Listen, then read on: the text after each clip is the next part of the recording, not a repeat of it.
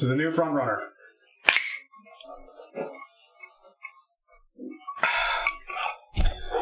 Yeah, that's right, everyone. It's the Bernie episode. Holy fuck.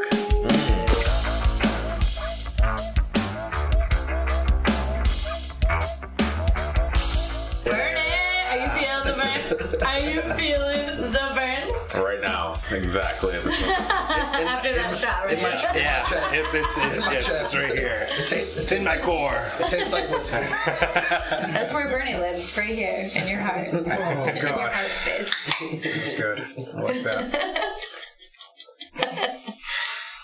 And we're ready. Yeah.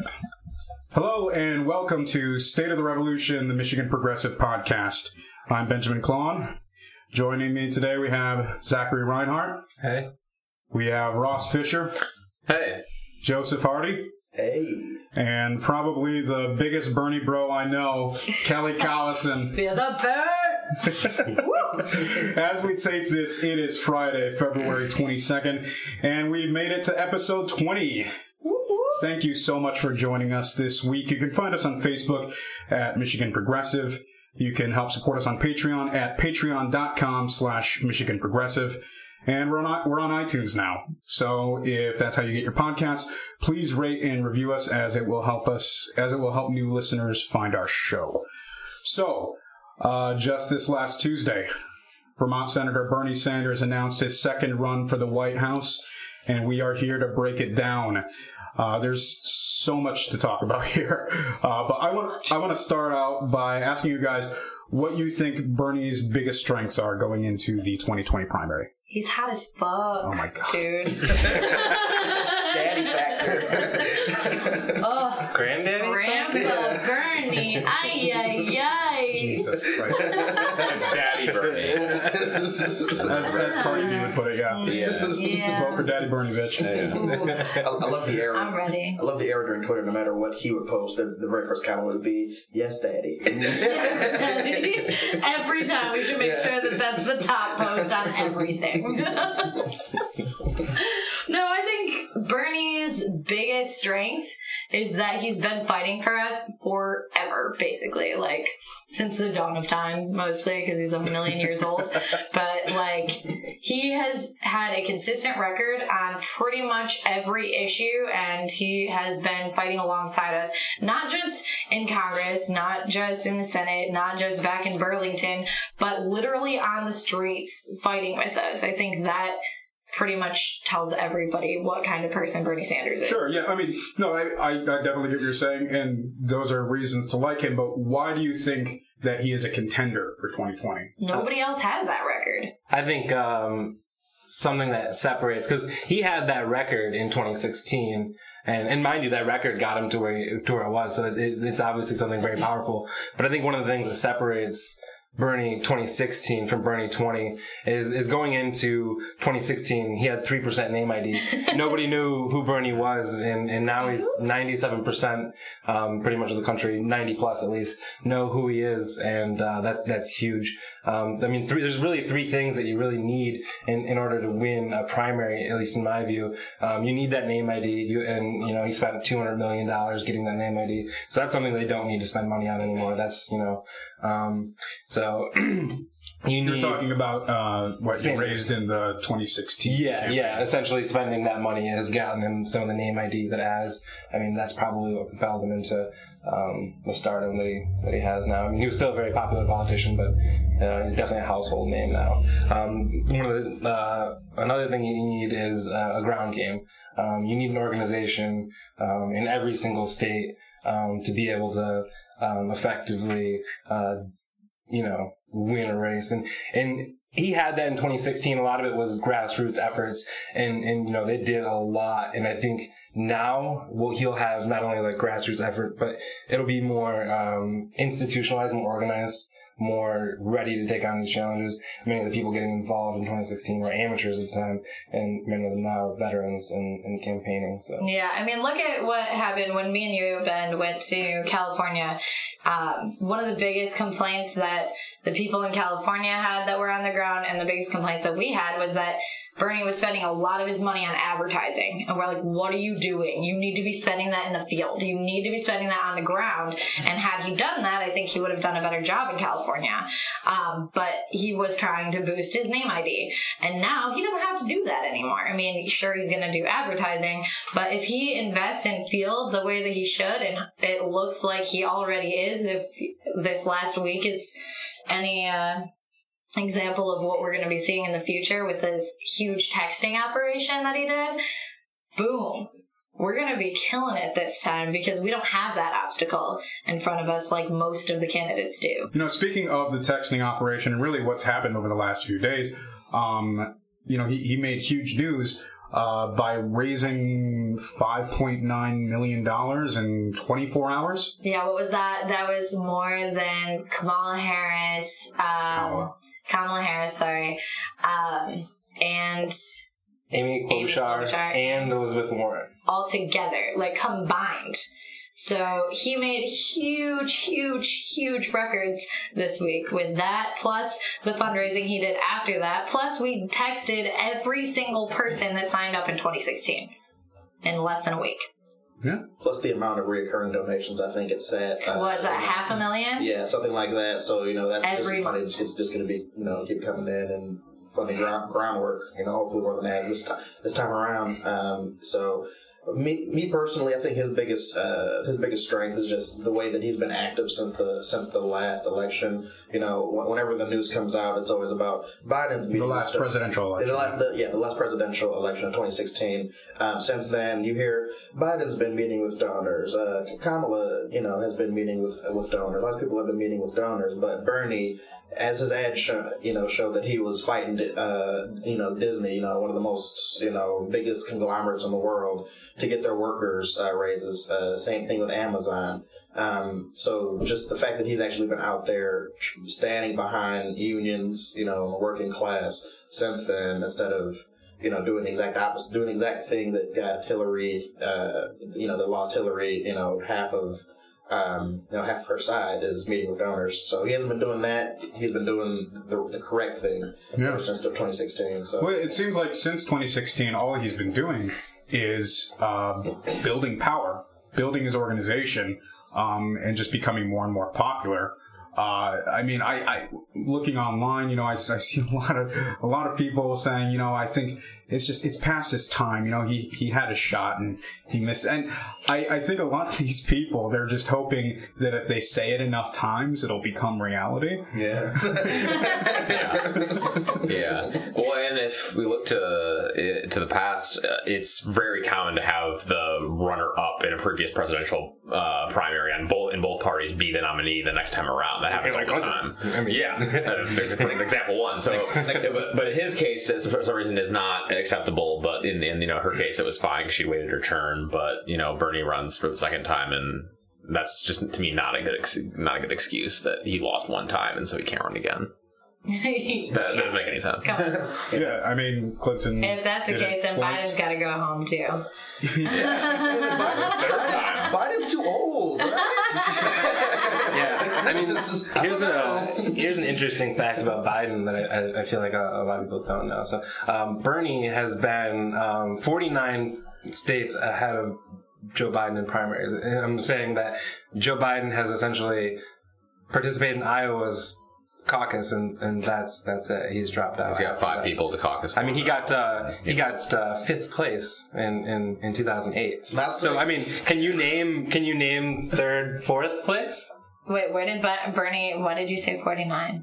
Because Bernie has participated in all 50 states. I see what you're saying. And Okay. caucuses. He has went through the whole thing, so he definitely has He's done all 50. Yeah, Joe Biden doesn't once. necessarily. He's ran, 2 times, but he doesn't necessarily have the experience that you would gain from running. Yeah, he didn't make it all the full. way. Yeah, I mean. Yeah, I think Joe Biden is as soon as he enters the race, his stock will just, I think, decrease because he's popular now because he's thought of as like Obama's VP, but like he's a horrible campaigner campaigner. He's a Not horrible to candidate. mention, like, what is it going to be, like 15 minutes before a Me Too thing comes out on him? He's basically because he is super touchy and uncomfortable. He's basically like a car that you drive off the lot, just like depreciates in values. His work just goes.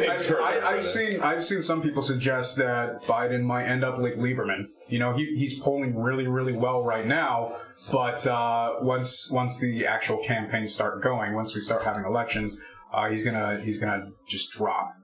Mm-hmm. Yeah. There's no freaking way. Like, don't get me wrong, I do love a Joe Biden meme here and there, and those Biden-Obama memes were adorable as fuck. But that's where he needs to stay. It means not the White House. I don't need you in the White House. Let him open up an ice cream shop. Yeah. We already have enough creepy old white men in the world. Like, at least grumpy Grandpa Bernie's endearing. Yeah.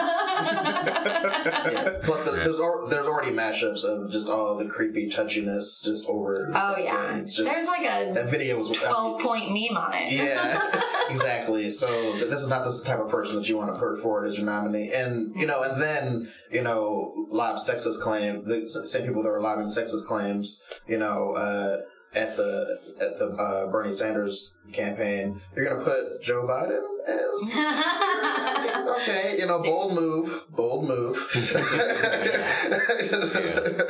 I think another big thing is that for as much as people like us that watch Bernie Sanders every day, basically, and just know his platform by heart, not everybody knows his platform by heart, and the fact that he's going to have all the airtime that he didn't have in 2016 is going to give him the opportunity to tell as many people as possible what his platform is. And he just keeps beating the same drum, saying, hey, I want you to make a living wage, and that means at least $15 an hour. I want to make sure that you have health care, and that means single payer health care. I want to make sure that you have affordable housing, not just, barely scraping by. I want you to have a real life and be able to live, not just barely survive. And I think that really resonates with the majority of the population, because at this point, in 2016, I felt like I was barely scraping by. Now, I feel like I'm like one step from homelessness.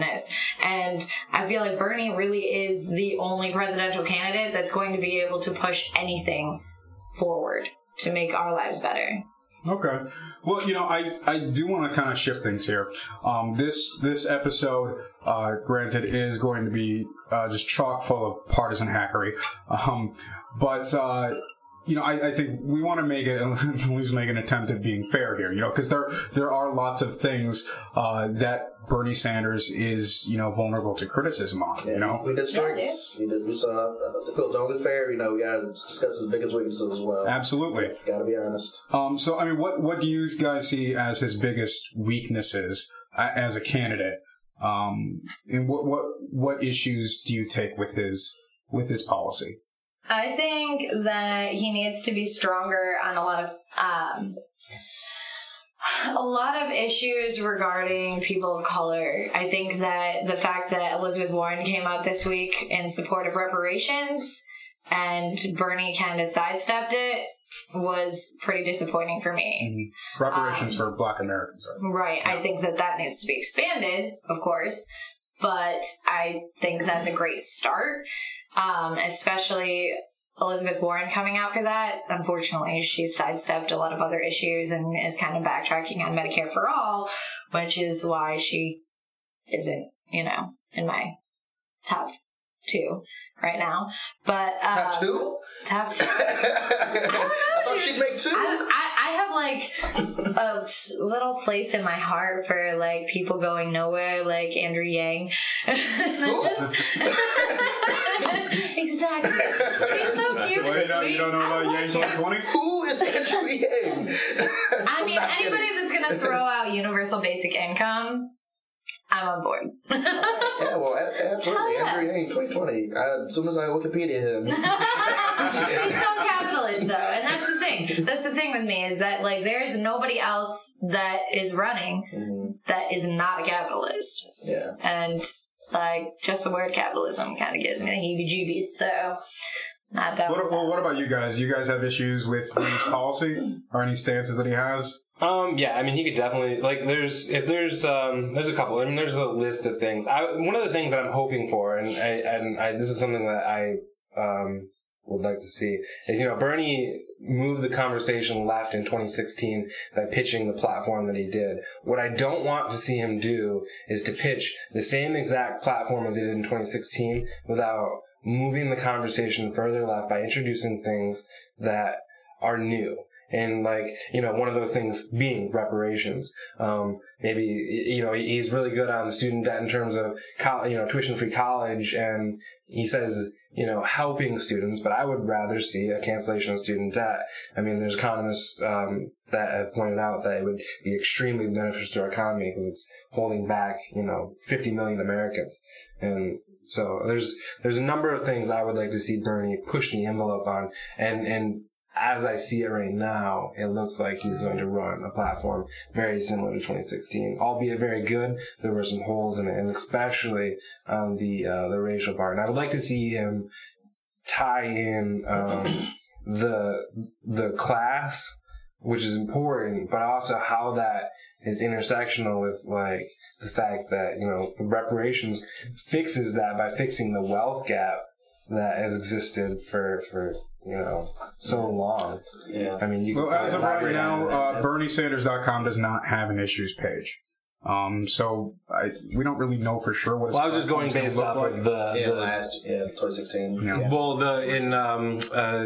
there's a reporter. I think he's with the Washington Post.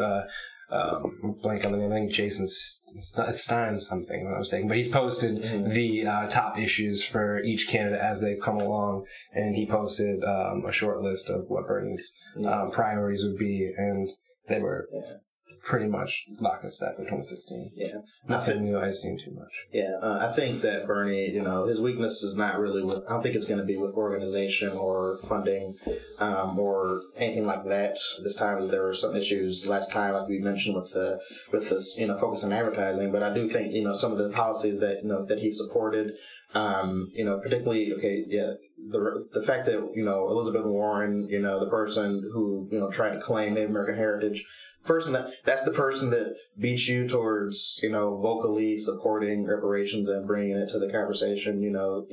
When people were looking to you, 3 years ago to voice that exact same support, and for you to sidestep it, that is something that is, it's, if he doesn't come out and vocal support, and that I do think he's dead in the water, because that's going to be something that is just going to be, for the first time, which is, music to my ears, that's going to be a real vocal, no longer written off as a myth or impractical, the reparations for, Black descendants of slavery.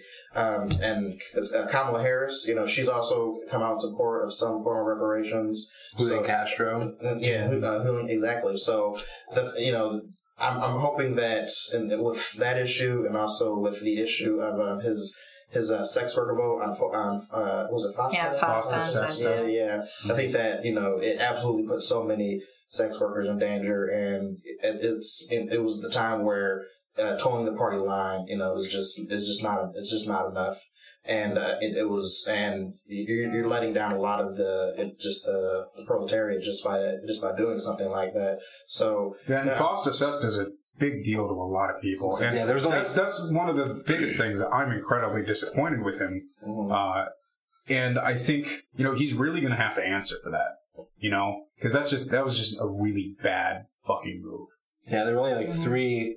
I believe there were only 3 senators that actually voted against it. One of them actually being Julian Castro. I mean, he's knocking out of the park in terms of these racial issues that are very important and just marginalized people in general. I mean, I think he's a dark horse. The debates could be something that could elevate him. Exactly. Certainly. I think that's one of Bernie's definitely biggest weakness, though. I mean, obviously minorities play a huge part in the Democratic Parliament, and the overwhelming majority. So it's like, if you can't appeal to them and give them something to vote for and show that you're going to be behind them, it's going to be very difficult to win. Yeah, I mean, after texting 12,000 people this week, I had only 2 people tell me that they are not going to be voting.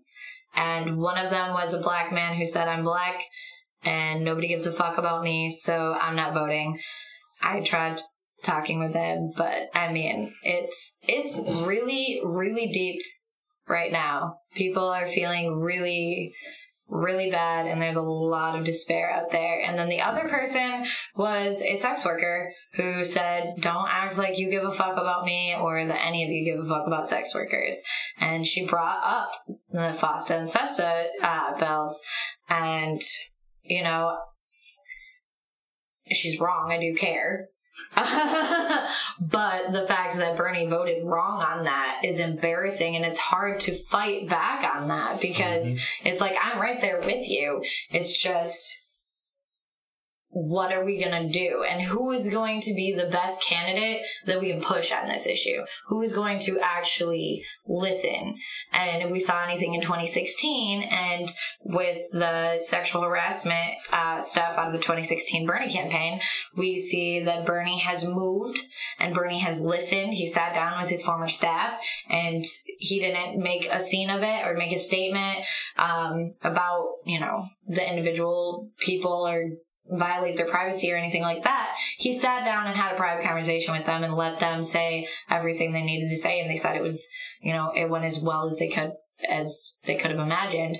But that's what we have to do, and that's partially our responsibility too, is holding him accountable, because just because we support him because he's Bernie fucking Sanders, we still have to hold him accountable. He's still an elected representative.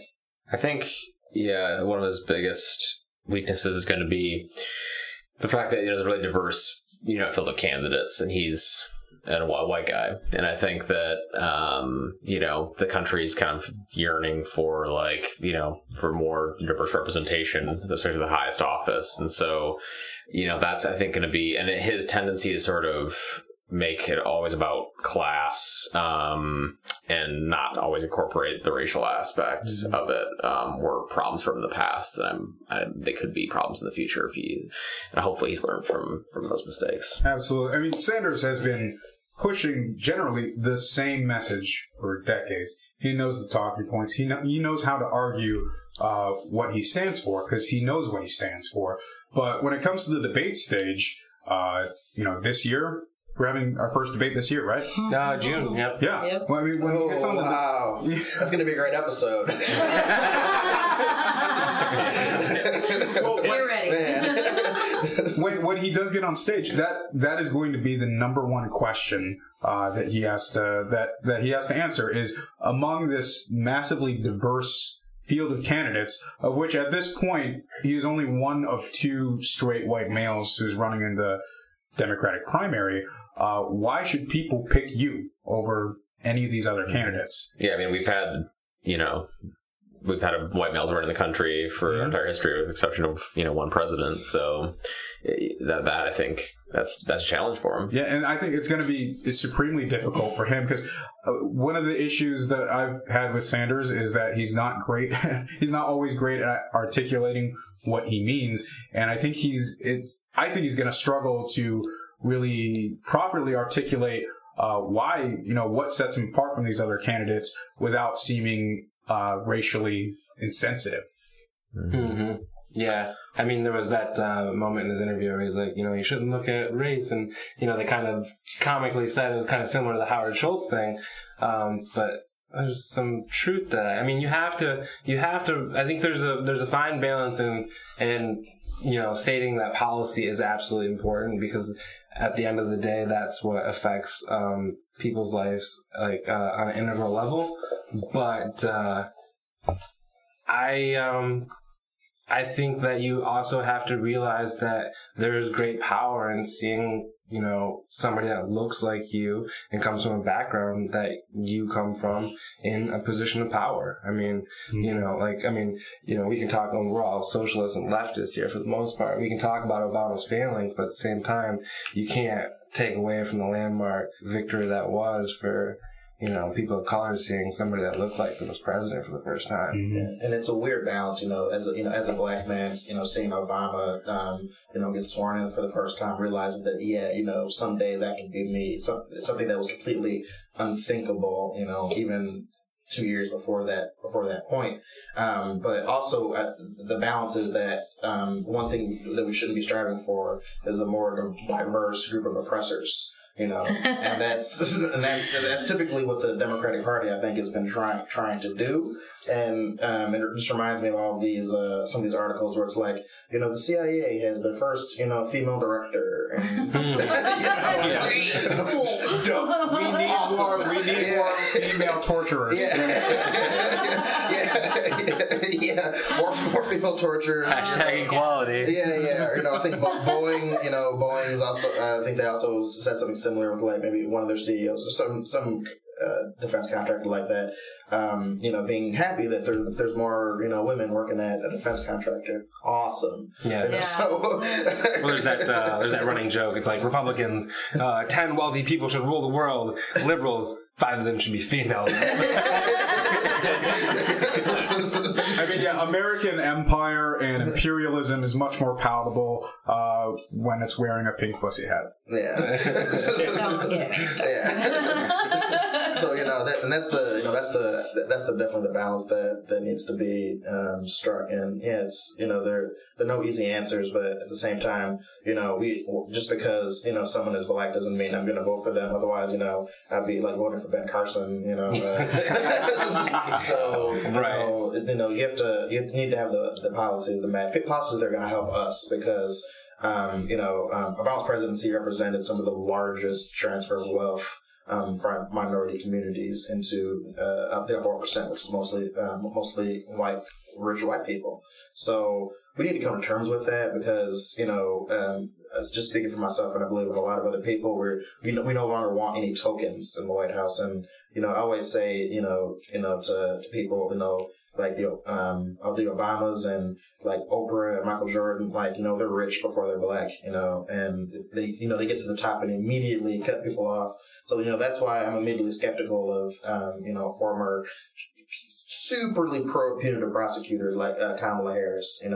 That's as someone who's staunchly against private prisons, against prison labor, all of that is just unacceptable to me. So.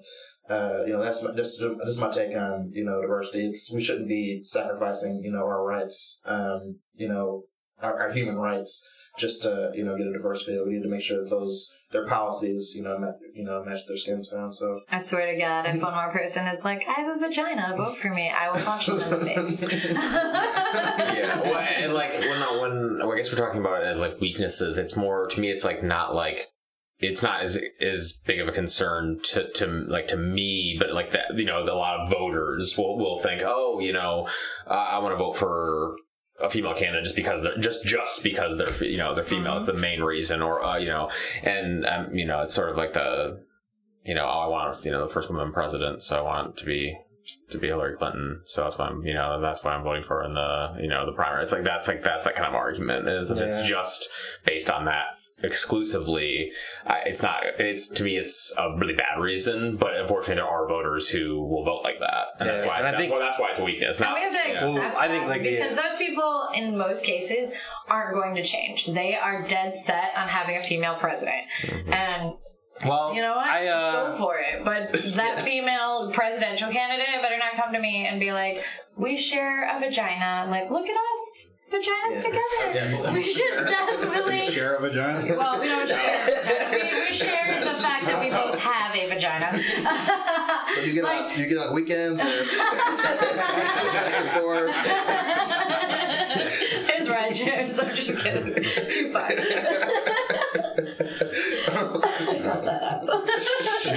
The only pushback I would say to that is the fact that I don't think it's I agree with you in the fact that I don't think it's a valid concern. My only valid concern is the fact that I worry that Bernie won't be able to articulate it in a way that people can fully understand. And I think that there's a way to get around it if you can articulate it in the way that you did, explaining that policy is going to have a more integral part of your life. Because the way he said it sounded like some I don't see color. That we hear. I was listening to NPR.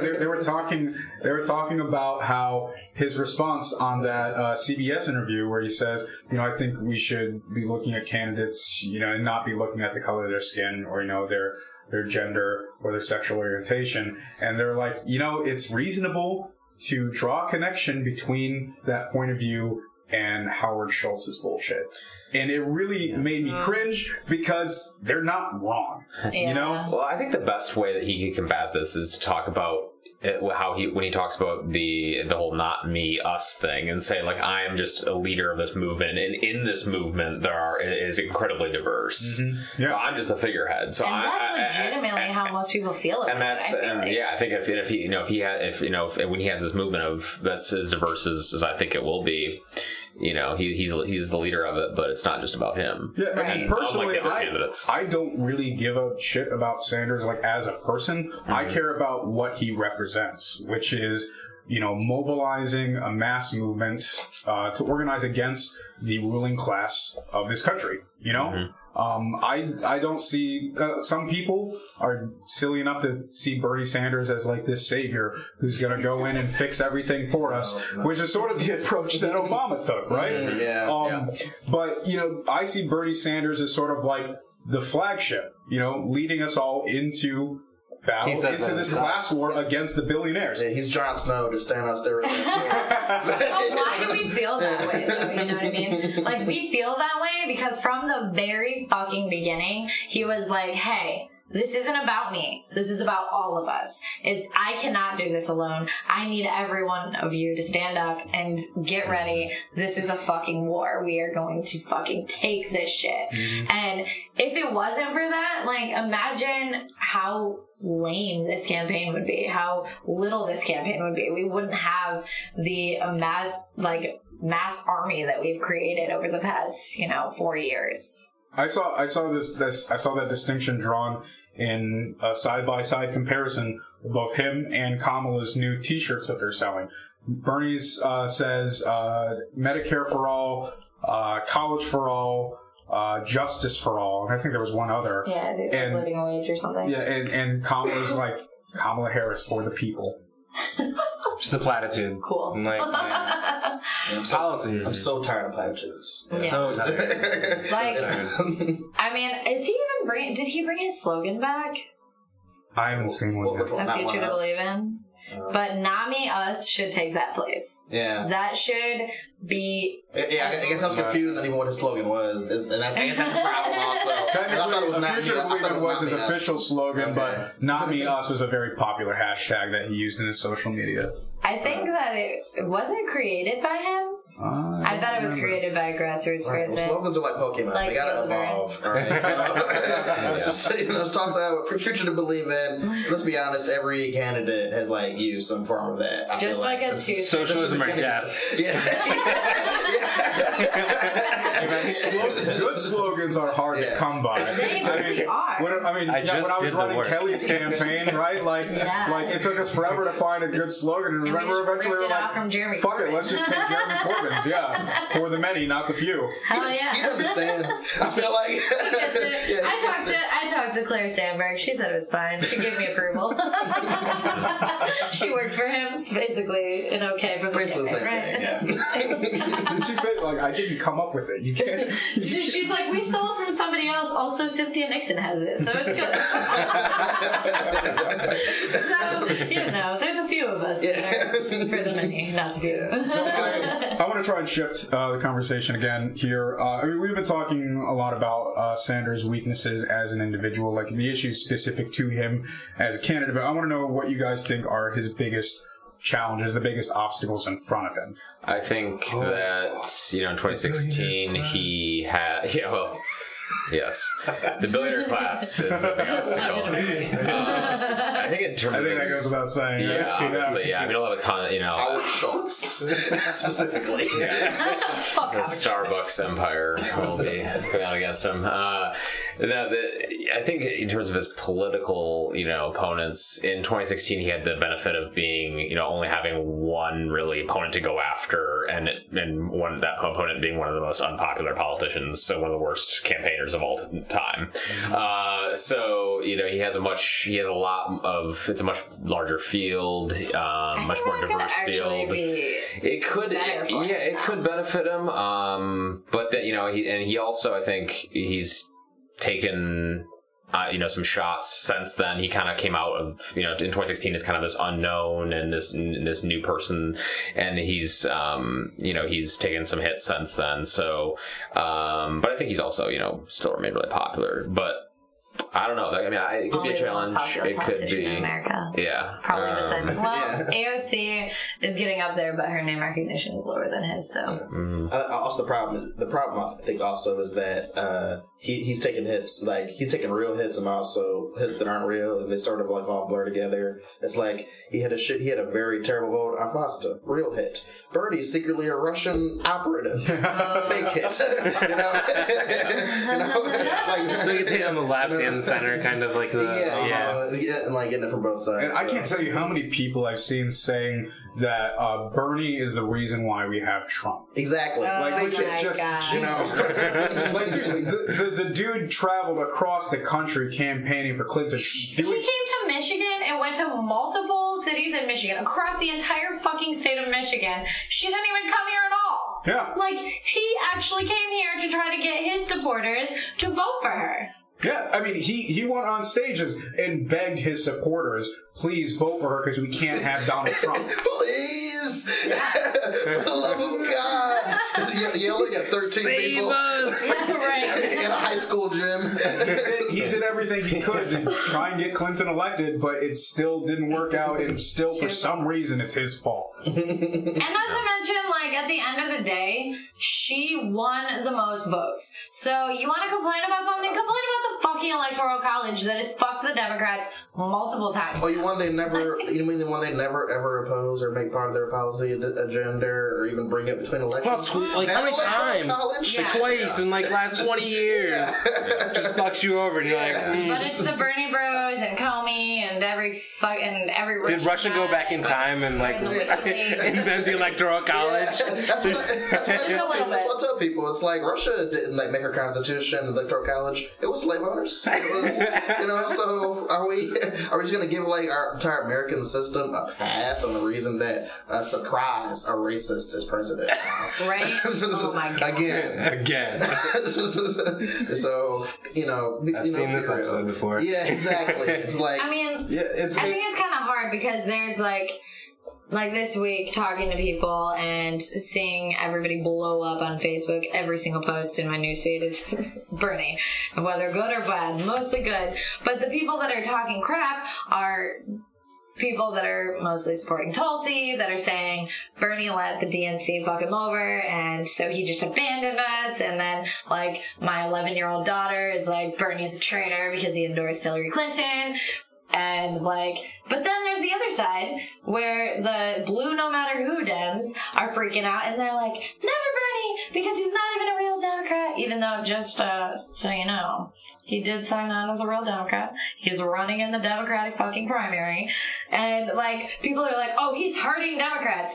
It's a fucking primary. Let the fucking primary play out. Just let it happen. Let it happen. He said he will back whatever candidate. He said it in the past. He did it last time. He follows through with what he fucking says. So we need to just let the primary play out. I love the not a real Democrat argument because, we're saying that Bernie is not a real Democrat, but Joe Manchin is?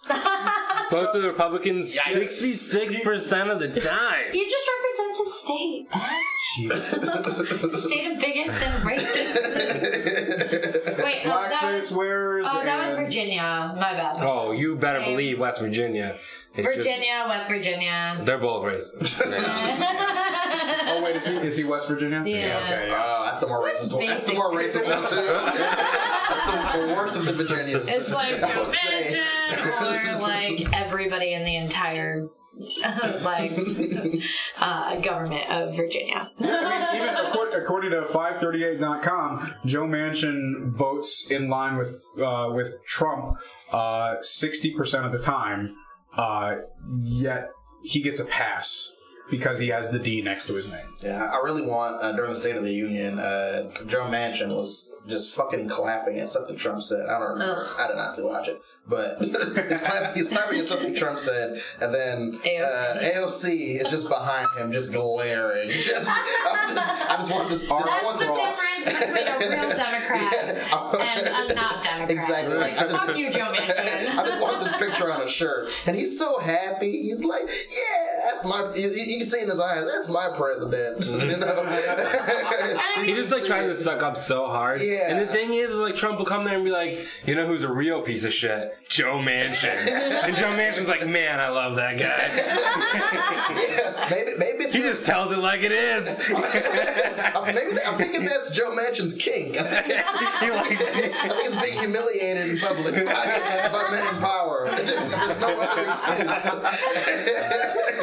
excuse. There's no other way. Real Democrat. It's gonna kill me. I think another challenge is that a lot of the a large number of the candidates running have basically stolen Bernie's platform. I mean, they're basically copying ideas. And so, like, in 2016, he had the benefit of being, like, there's a very stark contrast between his platform and Hillary's. But now you have all these candidates that are basically imitating him and saying, oh, I support Medicare for all, I support all the things Bernie supports. And so I'm it's like, basically Bernie Sanders himself. And, you know, and obviously, like, us as, like, serious Bernie supporters, like, see through that shit, but like some voters might not. They might think, this person supports that too. Why should I just vote for them? Oh, they should. They're younger and they're more. You know, they should listen to Hillary Clinton and look at both the public and private position. Because you ask Kamala on a stage on CNN if she supports Medicare for all, absolutely. And then you ask her staffers in the private, and it's like, well, we'll be open to other things too. So I think that's going to be a very distinct thing that we're open to whatever our donors say. Yeah, this for the rap game. You know, we call that biting. You know, you're biting the style, right? Yeah. That's it. I love childcare. I love children too, sorta. Yeah. You know, and there's always some fine prints with anything that centrists propose, because Bernie will just be like, tuition free college. But then you ask the same question. Then there's so many details. Right, they're like, I support that for the some people, not the poor people. If you work, not the black people, not anybody that actually would benefit from it. If you fall between $70,000 and $80,000 a year in annual income, that's where we're gonna focus. Only that. To be very targeted. I recently heard someone make the joke that Democrats are going to start pushing this radical new plan to give Medicare for all for everyone 65 or older. Incrementalism, Ben. 64. 64. Give you 1 year. By 2,100, we can get it down to 60. By God, we can do it. I believe in us. There'll be a lot less old people by then anyway.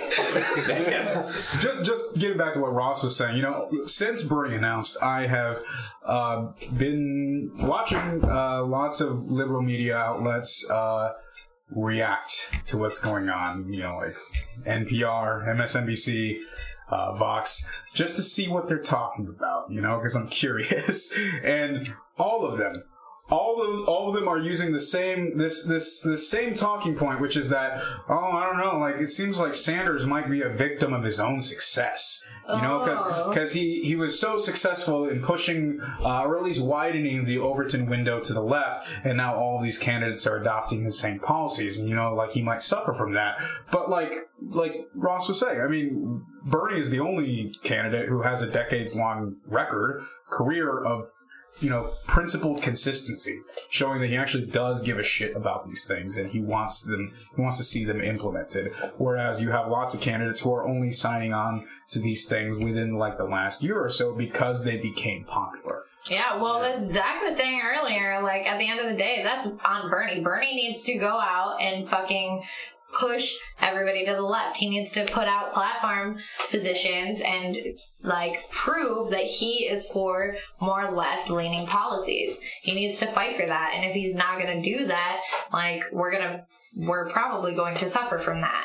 I think that we have a huge grassroots army that's going to be very positive on that front, but I think at the end of the day, Bernie's going to need to step up his game this time around. And I think that the fact that he didn't bring back Weaver, thank the baby Jesus, is going to help us. I think that the fresh faces that he's going to bring in on his staff is going to be helpful, and hopefully them as his advisors will be pushing him on that. Yeah, actually, that's the next thing that I wanted us to get to. It's been really interesting and exciting to see the people that he's brought on to his new campaign staff, and I just want to go through these real quick. And I'm going to butcher some of these names. I'm really sorry. The campaign manager that he's hired is Faiz Shakir. He was the political director of the ACLU, and he is the first Muslim presidential campaign manager in history, which is pretty impressive, pretty fantastic. His political director is Analia Maya. She's an organizer of Colombian and Dominican descent. She most recently directed the Fight for 15 and Earn Sick Days campaigns in New Jersey. He's also got Sarah Badawi as the deputy political director.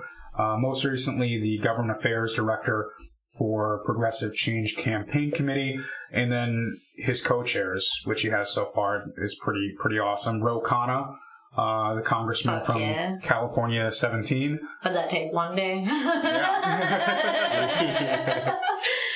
Just you after excited, bro? You excited?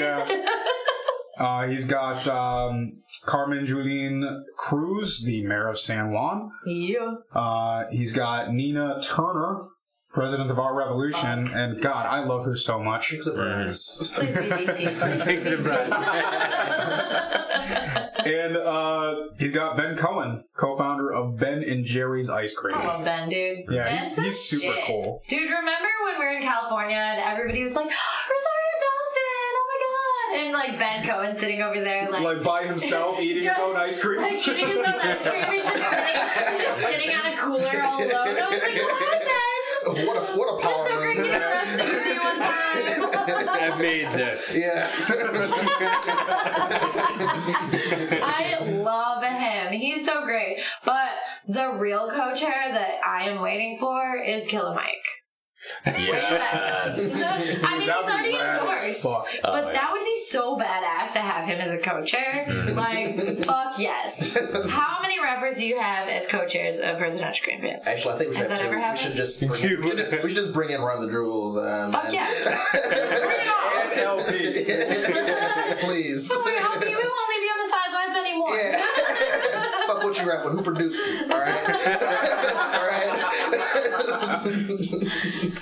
So I looked into Faiz Shakir a little bit, just out of curiosity. It was, a little bit more on his background, and he has an interesting past because he actually worked for like establishment Dems in the past. He worked for Harry Reid and Nancy Pelosi, but he sort of, I think, it was despite working for them, kind of shifted towards a more progressive approach because he helped out Bernie in 2016, despite being scolded by John Podesta. Yeah. Some And near Tandon, she called him a fucker.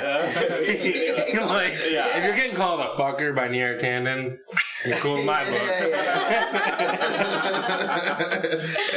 It sounds like he's got a lot of good institutional knowledge, but at the same time has become more of a progressive. So he's gonna have to do a really good job. I'm expecting a lot out of him, but he's got, and I think he also, I read something about him, trying to implement some pretty radical stuff, the programs at ACLU that not everyone was on board with there.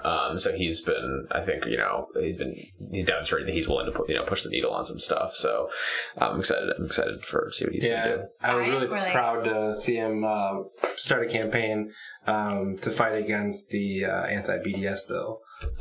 Which is just a huge infringement on free speech rights, and as we've seen from apartheid in South Africa, BDS, boycotts, divestment, sanctions has real implications and can make real change. So to try to stranglehold that is just it's a flagrant, just First Amendment, just violation that a lot of Democrats have just signed on for. So, we see, and also another point that just needs to be taken, this entire presidential campaign is just the plight of the Palestinian people right now, and the way that their pain is just being silenced and erased, and that, resistance from, regardless of race, is just being completely silenced. It's not to paint AIPAC as we talked about this a little bit last episode, but to paint them as the representative of all Jewish people, when there's plenty of opposition to the apartheid regime that Israel is running right now, for Jewish people, from Americans, from Black Americans, the solidarity. We need to be able to show solidarity with the Palestinian people throughout this campaign. That's something that any presidential candidate that I plan on voting for, has to come out strong for. So we need to always keep that in mind. I think it's pretty incredible that potentially our first Jewish president has a Muslim campaign manager. I think that's dynamic. That's dynamic. Actually, if you look at that entire list of people he's announced so far, there is one straight white man. Mm-hmm. Actually, I don't know if Ben comes straight, but maybe him and Ben and Jerry got something going on. one old white man. That was my dream, dude. My fantasy was but Ben and Jerry being like this beautiful couple that just like created all this love. Yeah. That I can eat. My sexuality is ice cream. Specifically Ben and Jerry's ice cream. I need to stop this self-loathing and just admit it. It's just ice cream. It's not my fault. Yeah. It's Ben and Jerry's fault. Yeah.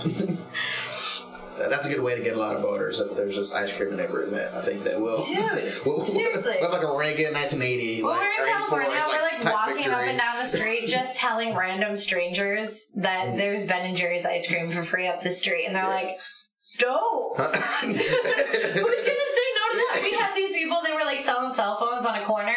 They like just closed up shop and like went up there and like got some ice cream because they're like, yeah. It doesn't matter. It's like, who's running? Oh, Satan? Oh, whatever. Yeah, got my vote. He's got my vote. Yeah, absolutely. Right. You got some ice cream? And you had fucking Rosario Dawson running out into the middle of traffic. Oh my God. Handing drivers ice cream and saying, vote for Bernie Sanders. That Olsen is fine. You got people, those people in the car were probably like, I don't know who Bernie Sanders is, but good looking. Like, what's gonna happen this time now that she's dating Cory Booker? I mean, he's gonna obviously fail. He's like, is she actually dating him? I think it's just official. I don't know. I heard it was just a rumor. Oh, really? I heard it's rumor, but I didn't hear. I'm waiting on that endorsement, they've seen like Rosario. together or something. So maybe she's just like distracting Cory Booker. She has like a plant from the Bernie. oh shit! I thought. Because Cory's been single for a long time, and she's just like leading him on. Oh god!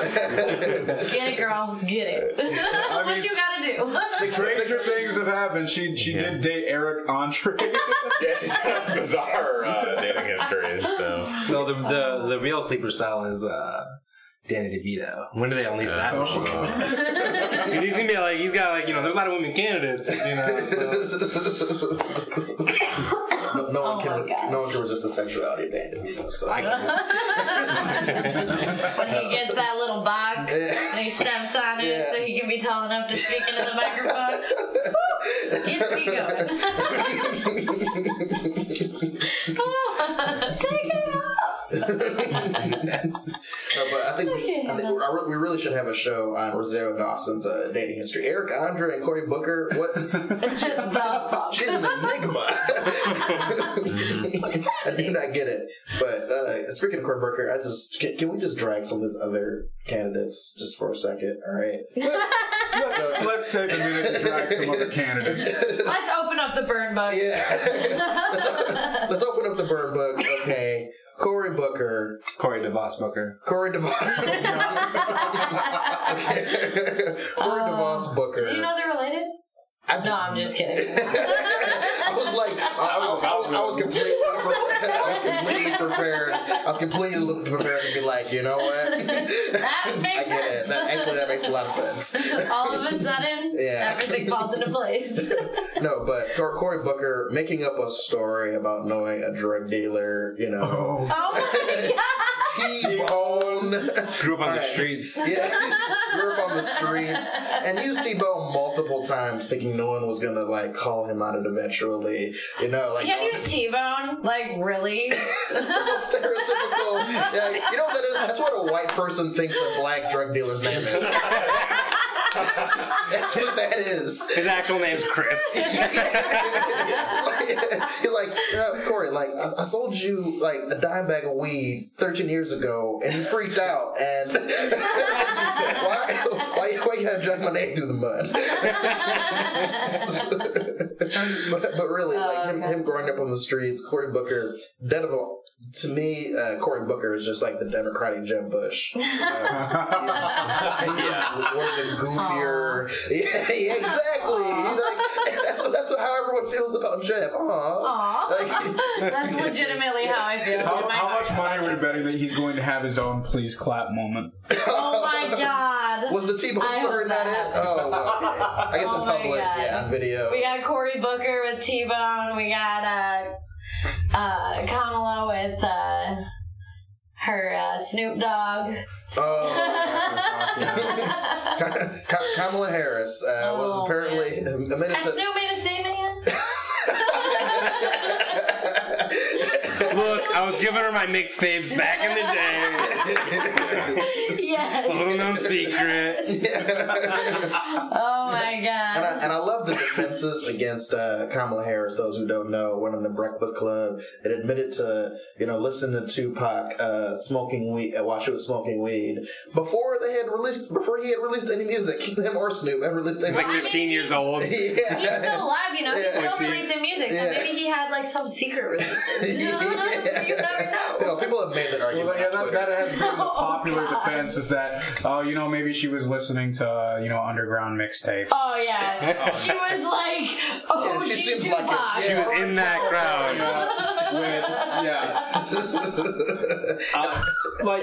Literally still years, at least a year or two before either of them had even started recording music.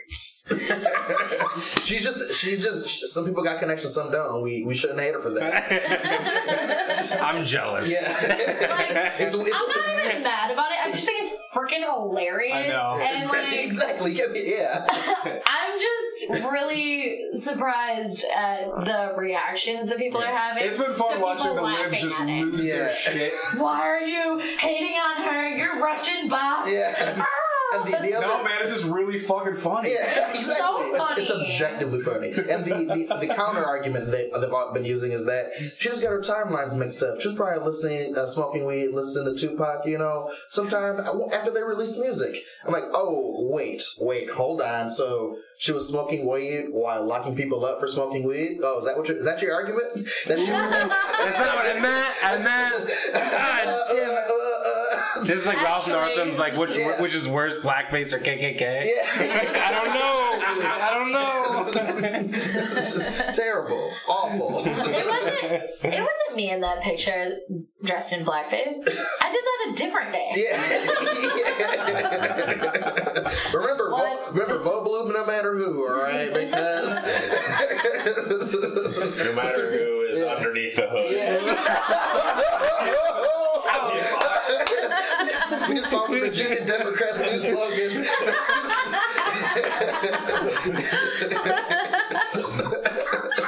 All right, someone tweet that. We're on it. Okay, all right. If you're not on Twitter yet, Ross, we just. I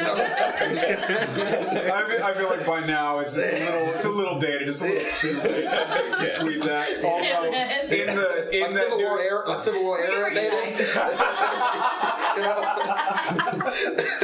I'd say so. Is it ever too late to call him? Hey, he's still in office. It's never too late to drag him. Yeah. He's still alive. Let's keep this going. Yeah, exactly. The dragons of Northam will continue until morale improves. Okay. Until racism is extinguished or he dies. Yeah. Actually, after he dies. Too. We better put this in the history books. Yeah. I swear to God. Well, we're only going to roast Northam until he dies? Where's your commitment? Oh my God, I can't Okay. All right, but also, moving on, another... I feel like you had other candidates. Yeah, another presidential candidate. Is it Kirsten or Kirsten Gillibrand? Kirsten Gillibrand. Kirsten Gillibrand. Okay. K-I. I don't know. The fact that nobody Kirsten. knows how to say her name means that she needs to The go. I comes before the R. All right. Gillibrand. She's recently announced... Gillibrand or Gillibrand? Gillibrand. Kirsten. She needs to Kirsten go. Gillibrand. Just step down, Is girl. The whitest of white names. Is it a gif of Gillibrand or is it a gif of Gillibrand? I don't know. I think that every time I say her name. I'm not kidding. This is what goes through my brain. Okay, Gillibrand/Gillibrand. She recently announced that she was having a fundraiser hosted by, is it Pfizer? Pfizer? Yeah. Which is one of the most awful corporations to ever be associated with. So my question is like, when Cory Booker saw that, was he like, man, I'm glad she did it first? Or was he like, damn, why didn't I think of that? That's a very good question. Like, is he like jealous, or is he glad that somebody else got him out of that? Like, I think it's the latter one. I think it's damn. I wish I would have thought of that, because it's you need some sort of self-awareness in order to feel bad about supporting Pfizer. So yeah, that's true. And I just I haven't seen it thus far. But yeah, awful. Okay, again, Pfizer, Wall Street. Geez. Yeah, again, looking in, like, reading the room and just like coming to the complete wrong conclusion. Okay, moving on to Amy Klobuchar. Okay. Wait, Justin. Amy Klobuchar reportedly screamed at an aide and then ate her salad with a comb. That literally just popped up on my phone. Yeah. So those who not have their notifications from CNN turned on. I don't blame you. But, I don't see it. But the story apparently is that Klobuchar, who's had numerous incidents of apparently being, verbally abusive to her employees. Allegedly. Yeah. Why are you so sexist? She's just a really tough boss and a woman. Apparently sent one of her aides to go get a salad in an airport. Okay, so the aide gets the salad. Okay, but apparently he's bringing the salad to her on the plane, and he drops it. The silverware, they don't have silverware on the airplane. So Klobuchar apparently was furious that the plane did not have silverware either, and then ate her salad with a comb, and then demanded that her aide clean the comb after. Fuck. Which is like, the devil wears Prada, like, means Prada. Clean my Greek dressing comb. Oh my Jesus. Was it clarified whose comb it was? Was it hers? I hope it was her comb. You know what? Oh my God. It was Joe Biden's. Like, Jesus Christ! Like, this is some shit that would like happen on He's V. like, here, I use this for my Like, this is some like Julia Louis-Dreyfus level shit. Absolutely. Oh my God, what is this country? Yeah, and in addition to that, Amy Klobuchar, when she was on, anyone who's watched the CNN town hall, Ooh, that was a train wreck. Yeah, that was a train wreck. Basically, a student gets up, asks the question. He says, "Do you support free college tuition for all?" Clearly referencing Bernie's very popular plan from 2016. So he asked that question, and he says, "Can you please preface your answer with a yes or no?" So she immediately launches into maybe a 5-minute. There needs to be refinancing, and there needs to be more affordable, and there needs to be this and that, and the most just she launches into the wonkiest just. So the answer was yes, right? Spoiler alert. No, but she goes through all of that and doesn't really answer the question at all. And she goes to sit down, and credit to Don Lemon, for saying, you know what, answer great, but I believe he did say, preface the question with a yes or no. Do you support free college tuition for all? And she was like, oh, no. And sat back down. which is hilarious because, like, it's funny because, like, you watch Bernie Sanders' ad and it's like, tuition-free college in 20 states. Yeah. And she's like, not possible. We can't do it. And it's like, our reality isn't possible? Like, he's already doing it. Fuck you. I'm also, confused. why are we still in Michigan? What are we doing? Damn it. Why don't we have tuition-free college here yet? Come on, Gretchen. All right, we're on it. All right. She did say something about 2 years. No. All right, we got legalized weed here in 2016. So Weekend of Associates, which is basically equivalent. That's how you know it's good. Yeah. We're working on it. Right? We're in Lansing. We're working on it. All right. Trust. We gotta fix the damn roads first. Yeah. And the damn weather. That was awful. God, we need somebody funnier. What, Bernie, step up your game. Although I will say that Bernie's response to the Howard Schultz question, that was my favorite. Was hilarious.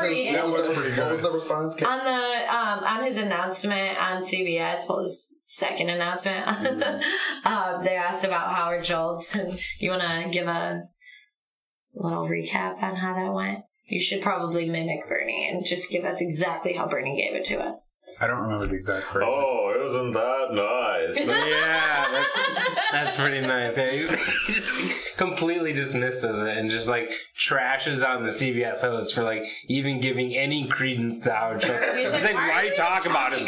Oh, that's right, because he's a billionaire. Like, what the fuck are we talking about a billionaire for? Like, with awful coffee. Right? Yeah, awful. This is awful. All right, like we're in Lansing right now, and we have this place called Big B that's like everywhere around here. And is much superior. All right, so no. The one in Michigan Ave sucks. All right, are you counter-revolutionary? There's a million different kinds. You're trying to elect Trump. Yeah. Support Big B, or you're electing Trump. Basically. No, but please don't ever buy Starbucks. Not just because of Howard Schultz, but because the coffee is awful. They used to have a good smoothie once, but that was like 10 years ago, and I haven't been there since. Well, I went there one time to see if they still had it, and they don't. Starbucks is the company of the bourgeoisie. Yeah. It's going down now. Yeah. Who would have thought the company that sells $7 coffees, Somebody bought it for He me. doesn't want to be taxed more? What? has a shitty CEO. Has anyone ever actually bought coffee at Starbucks? I don't think I've ever even bought anything there. I bought. Somebody bought it for me, sugar. I think. I go there for dessert, basically. The dessert. Yeah. I'm here for dessert. Like, give me a white mocha. Just give me a syrup. Just fucking Can I have the leftover syrup, please? Unscrew the lid from the syrup and dump it. We need to get this train back in the rails here. I knew that taking that shot at the beginning of the show was dangerous. You know I'm passionate about my coffees, man. Well, getting back to the topic at hand, and one that I think is going to be fun for a lot of us. I want to know from you guys who do you think Bernie might pick as his VP if he wins the nomination, and not just that, but who would be your favorite pick? Well, I think they might not be the same thing. I think we've gotten some hint as to what that'll be, only because he's given 2 interviews where he's mentioned that he'll be looking at somebody who's both younger and female. Yeah, but he also said in that TYT interview that he's looking for somebody that's going to be able to carry the progressive mantle. So I feel like we just lost Kamala, and we just lost basically most of the people running for president right now. Maybe. I think Elizabeth Warren's still in the running, honestly. Elizabeth Warren might be still in the running, yeah. But absolutely. I think that there was a lot of people that were talking about Harris being a VP pick of his, and I was like, I don't see that happening. I don't think it will be Tulsi or Nina Turner, despite what I feel like a lot of people friends in the movement, believe that Nina Turner. I love Nina Turner. She's one of my favorite people in politics working today. But again, she was a state senator, a while ago. Has that ever happened? But to be fair, right now we have Donald fucking Trump as president, so anything could happen. She does have more political experience. Yeah, so like or Reagan. So like my favorite choice would probably be Nina Turner. But especially, she's from a swing state also.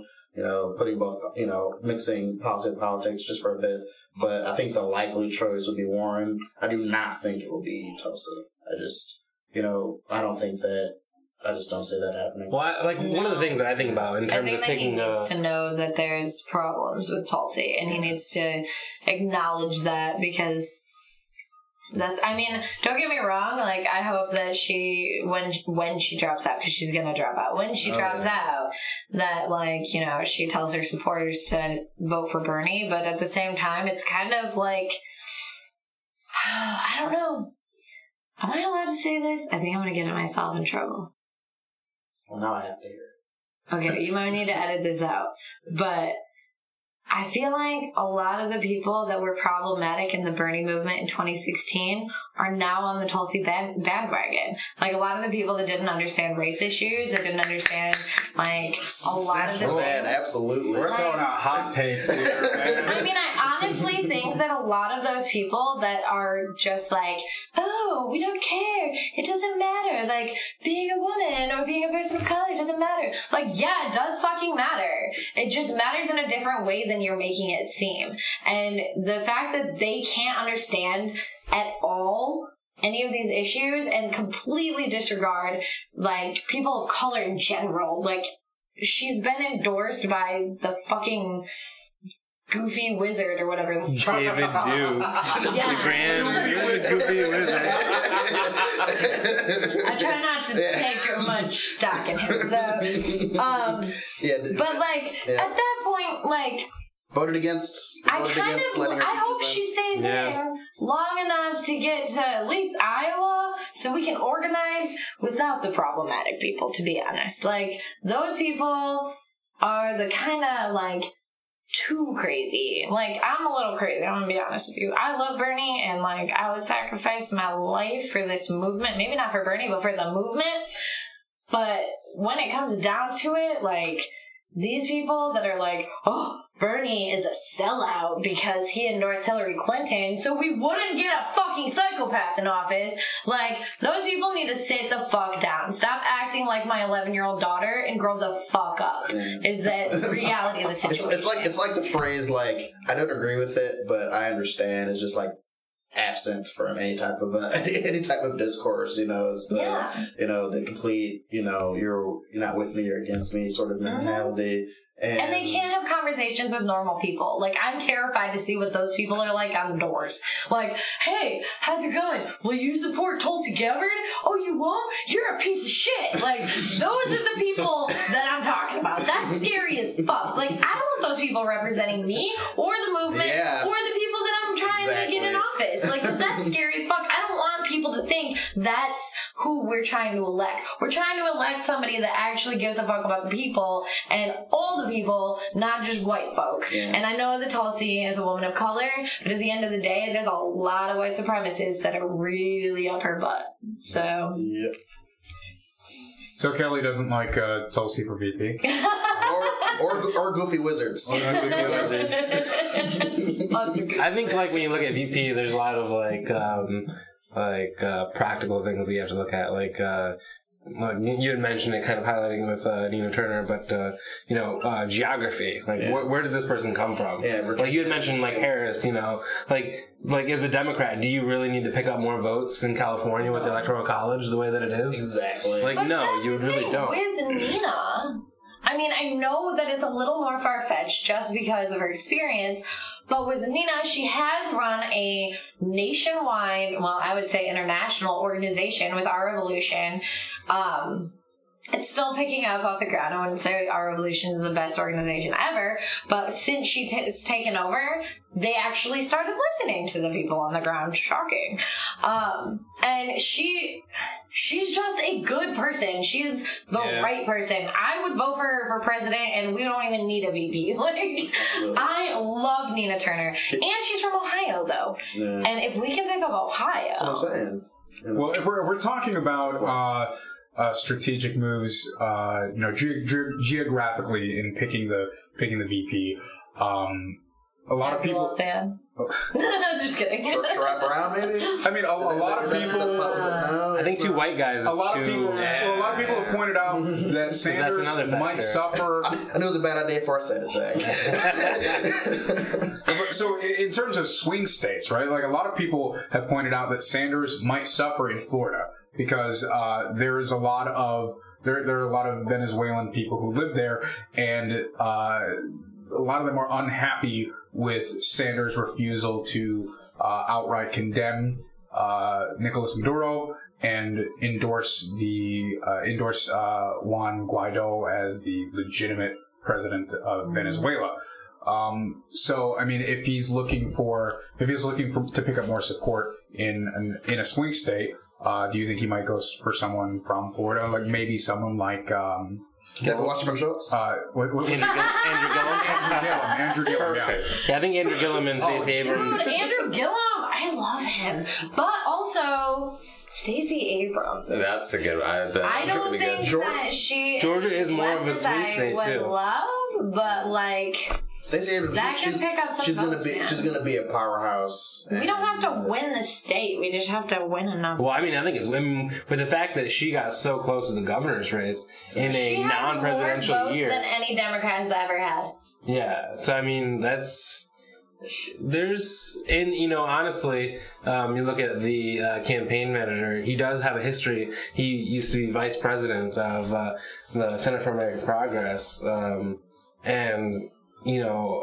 Stacey Abrams actually just started coordinating there as well. So there could be a connection there in terms of like, I know one of the reasons Neera Tanden called campaign manager of Bernie Sanders a fucker is because, he was often fighting against her, trying to push it more left than she would have liked. And so you may see Stacey Abrams make an alliance both with him and Bernie Sanders and help push both CPAC left in exchange for, a vice president nomination. Yeah, I can definitely see that. And also, but if we're just talking about just some of the two most high profile races, of course, in Gillum and Abrams, I would prefer Abrams, even though she's not from a swing state. But I think Georgia can be a swing state. So do I. I think that the Democratic National Committee has completely written off the entire South, which is a problem for so many reasons, not just politically, but also with the racial politics. You're just completely ignoring, the place where so much of this, Confederate racist mayhem, things like Charlottesville, are going on. But as you can see, that the South can organize with the best of them. So to completely write off, states like Texas, like Georgia, some of these states that have high black populations but are still solidly Republican. A lot of that is disenfranchisement, but we have to use our funds to fight against that. Not just pouring money into TV ads, but pouring money into get out the vote movements. Pouring money into voter registration drives, getting people to the polls, getting people educating them about their registrations, being able to get people to check their registrations, make sure that everything is right on election day. And Stacey Abrams, of anybody, has been battling that the hardest. Yeah, so that is her issue. Like Georgia, she is an organizer extraordinaire. So exactly, that would be awesome. That would be amazing. I think that would be really great. I enjoy Gillum's personality. I think that he's smarmy and funny, and I think that could really rile people up. But I think that Stacey Abrams would be a better choice. I think she would be the best choice outside of. I mean, near and dear to my heart. Based on what I'm gathering, Bernie needs to choose somebody. I mean, honestly, like, I don't even want to say a person of color. He needs to choose a black person as his VP. And you know, like, I want somebody leftist too, because like you were hinting towards. towards. It's smart to have a black woman strategically, but also because like It's overdue. those, like, let's be honest, black women win elections.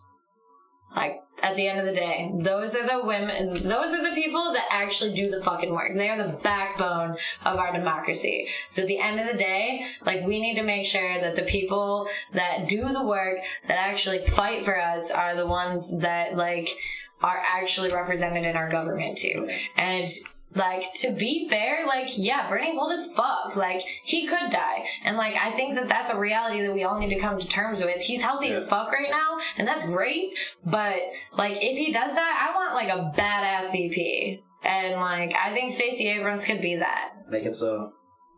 Yeah. Well, I mean, Nina Turner first, but Stacey Abrams, second. throwing strategy out the window, who would you like to see as a VP the most? I think it would be really cool to see Cornel West. we going crazy with it now. I have to. Mostly because it would make 2020 Einstein. it would make establishments in moderate Dems just absolutely livid. Because he campaigned for Jill Stein in 2016. He's a Russian. He's a Russian. A black Russian? Yeah. I love that drink. Oh my god, I'm choking. But I think I've talked to myself into Stacey Abrams even through this conversation. Mm-hmm. But you know, if you're saying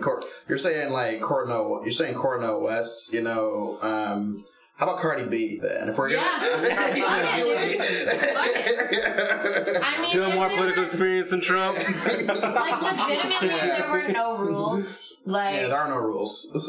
I would weird still with want it. AOC, dude. Like, she's fucking awesome, dude. You guys see her getting mauled by a dog today? It was like a mauled by adorable. love. Like, that dog would, like, Okay, you have to lead the with dog. that. I'm about to call my mother. I was gonna have an emotional breakdown. She's just sitting, like, on the street, like, on a phone call or something, and one of her constituents is just walking on by with her dog, and apparently just lets the dog go crazy. It was and a the dog giant jumps dog too. It was a on really her big dog. and just, like, loves her to death. It was hilarious Dogs know. and adorable. Dogs know Oh good my people. God. It's just the way it We is. need security. We cannot let the slip up happen again. Right? This is precious Oh my cargo. This is God. precious cargo. It's all so right. beautiful. I honestly couldn't tell who was enjoying it more, though, the dog or AOC. She is an animal lover. I can see it. Like, honestly, I feel like AOC, I don't understand because she doesn't run as an independent, is that, like, and she's a young woman of color, like, I don't understand why everyone hates Bernie, like, all these, like, centrist Dems hate Bernie so much, but they love AOC, who's further left than Bernie. What the fuck? Well, for some of them, it's not about necessarily the policy.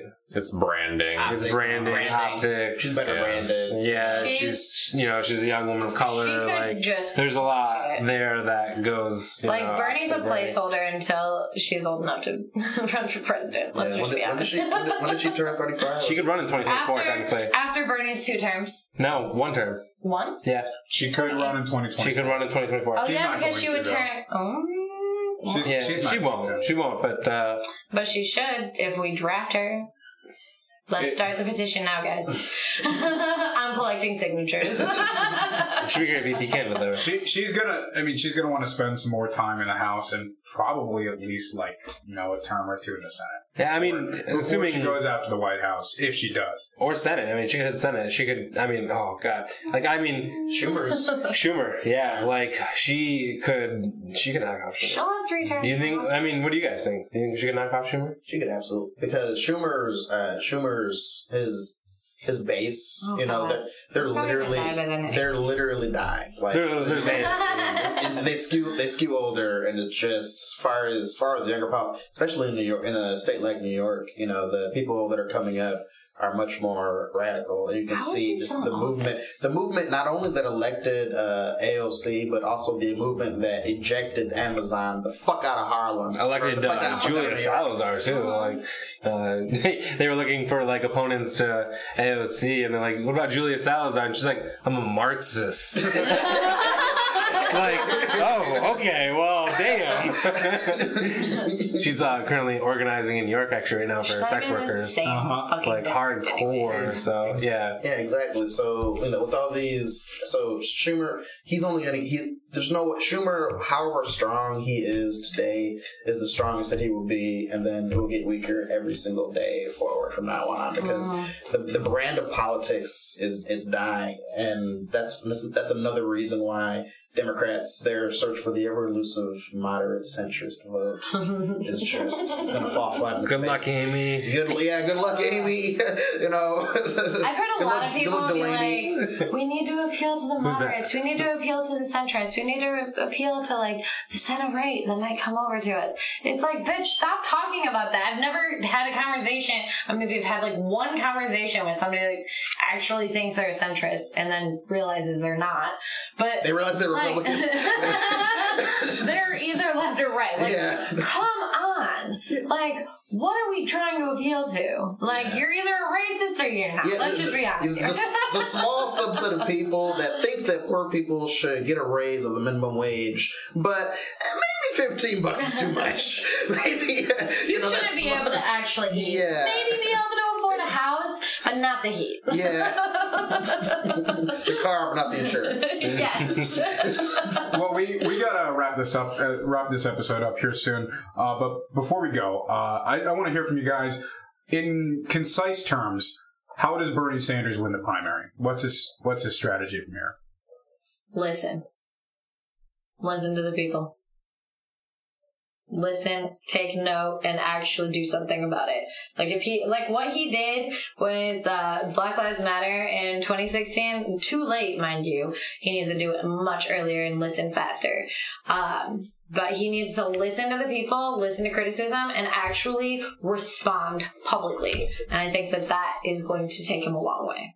I think I'm of the belief that with this many candidates, it's hard not seeing this being in like a brokered convention. So there's he needs to build a strong coalition, and that's going to mean like trying to pull people from other camps. That means trying to. I know a lot of people think that he didn't go hard enough in 2016 against Hillary Clinton, but I'm of the idea that the stay positive politics and stay focused on policy politics is the way. You mentioned the BLM people that gave him like a hard time in 2016. Hire them this time. Fucking put them on your team to advise you. Yeah. Like they were advising you in 2016 for free. Pay them to do it this time. Yeah. That's how you win. Like you bring in the people that have criticisms of you because they're the people that are going to make you better. They're the people that can give you the truth. Yeah. Like you don't want to. You don't need a room full of people that are going to tell you what you want to hear. You don't need Jeff Weavers. You did that in 2016. He told you what you wanted to hear, but you need to hear the truth sometimes. True. Absolutely. Ross? I think he has to rely on his grassroots support at the fundraising level and in the field. He's got to stay true to himself, which I think he will do.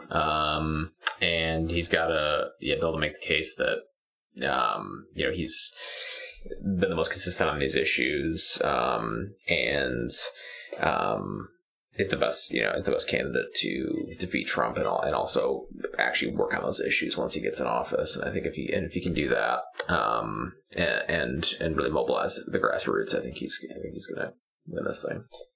Yeah, in my opinion, in order to win the primary, you need to be able to learn from your mistakes and come out and also apologize and show some sort of regret for things that he may have done in the past in order to actually get, show and honestly convince people that some of those missteps from 2016 or even earlier, that he's learned from them, not pandering, but has genuinely learned from them.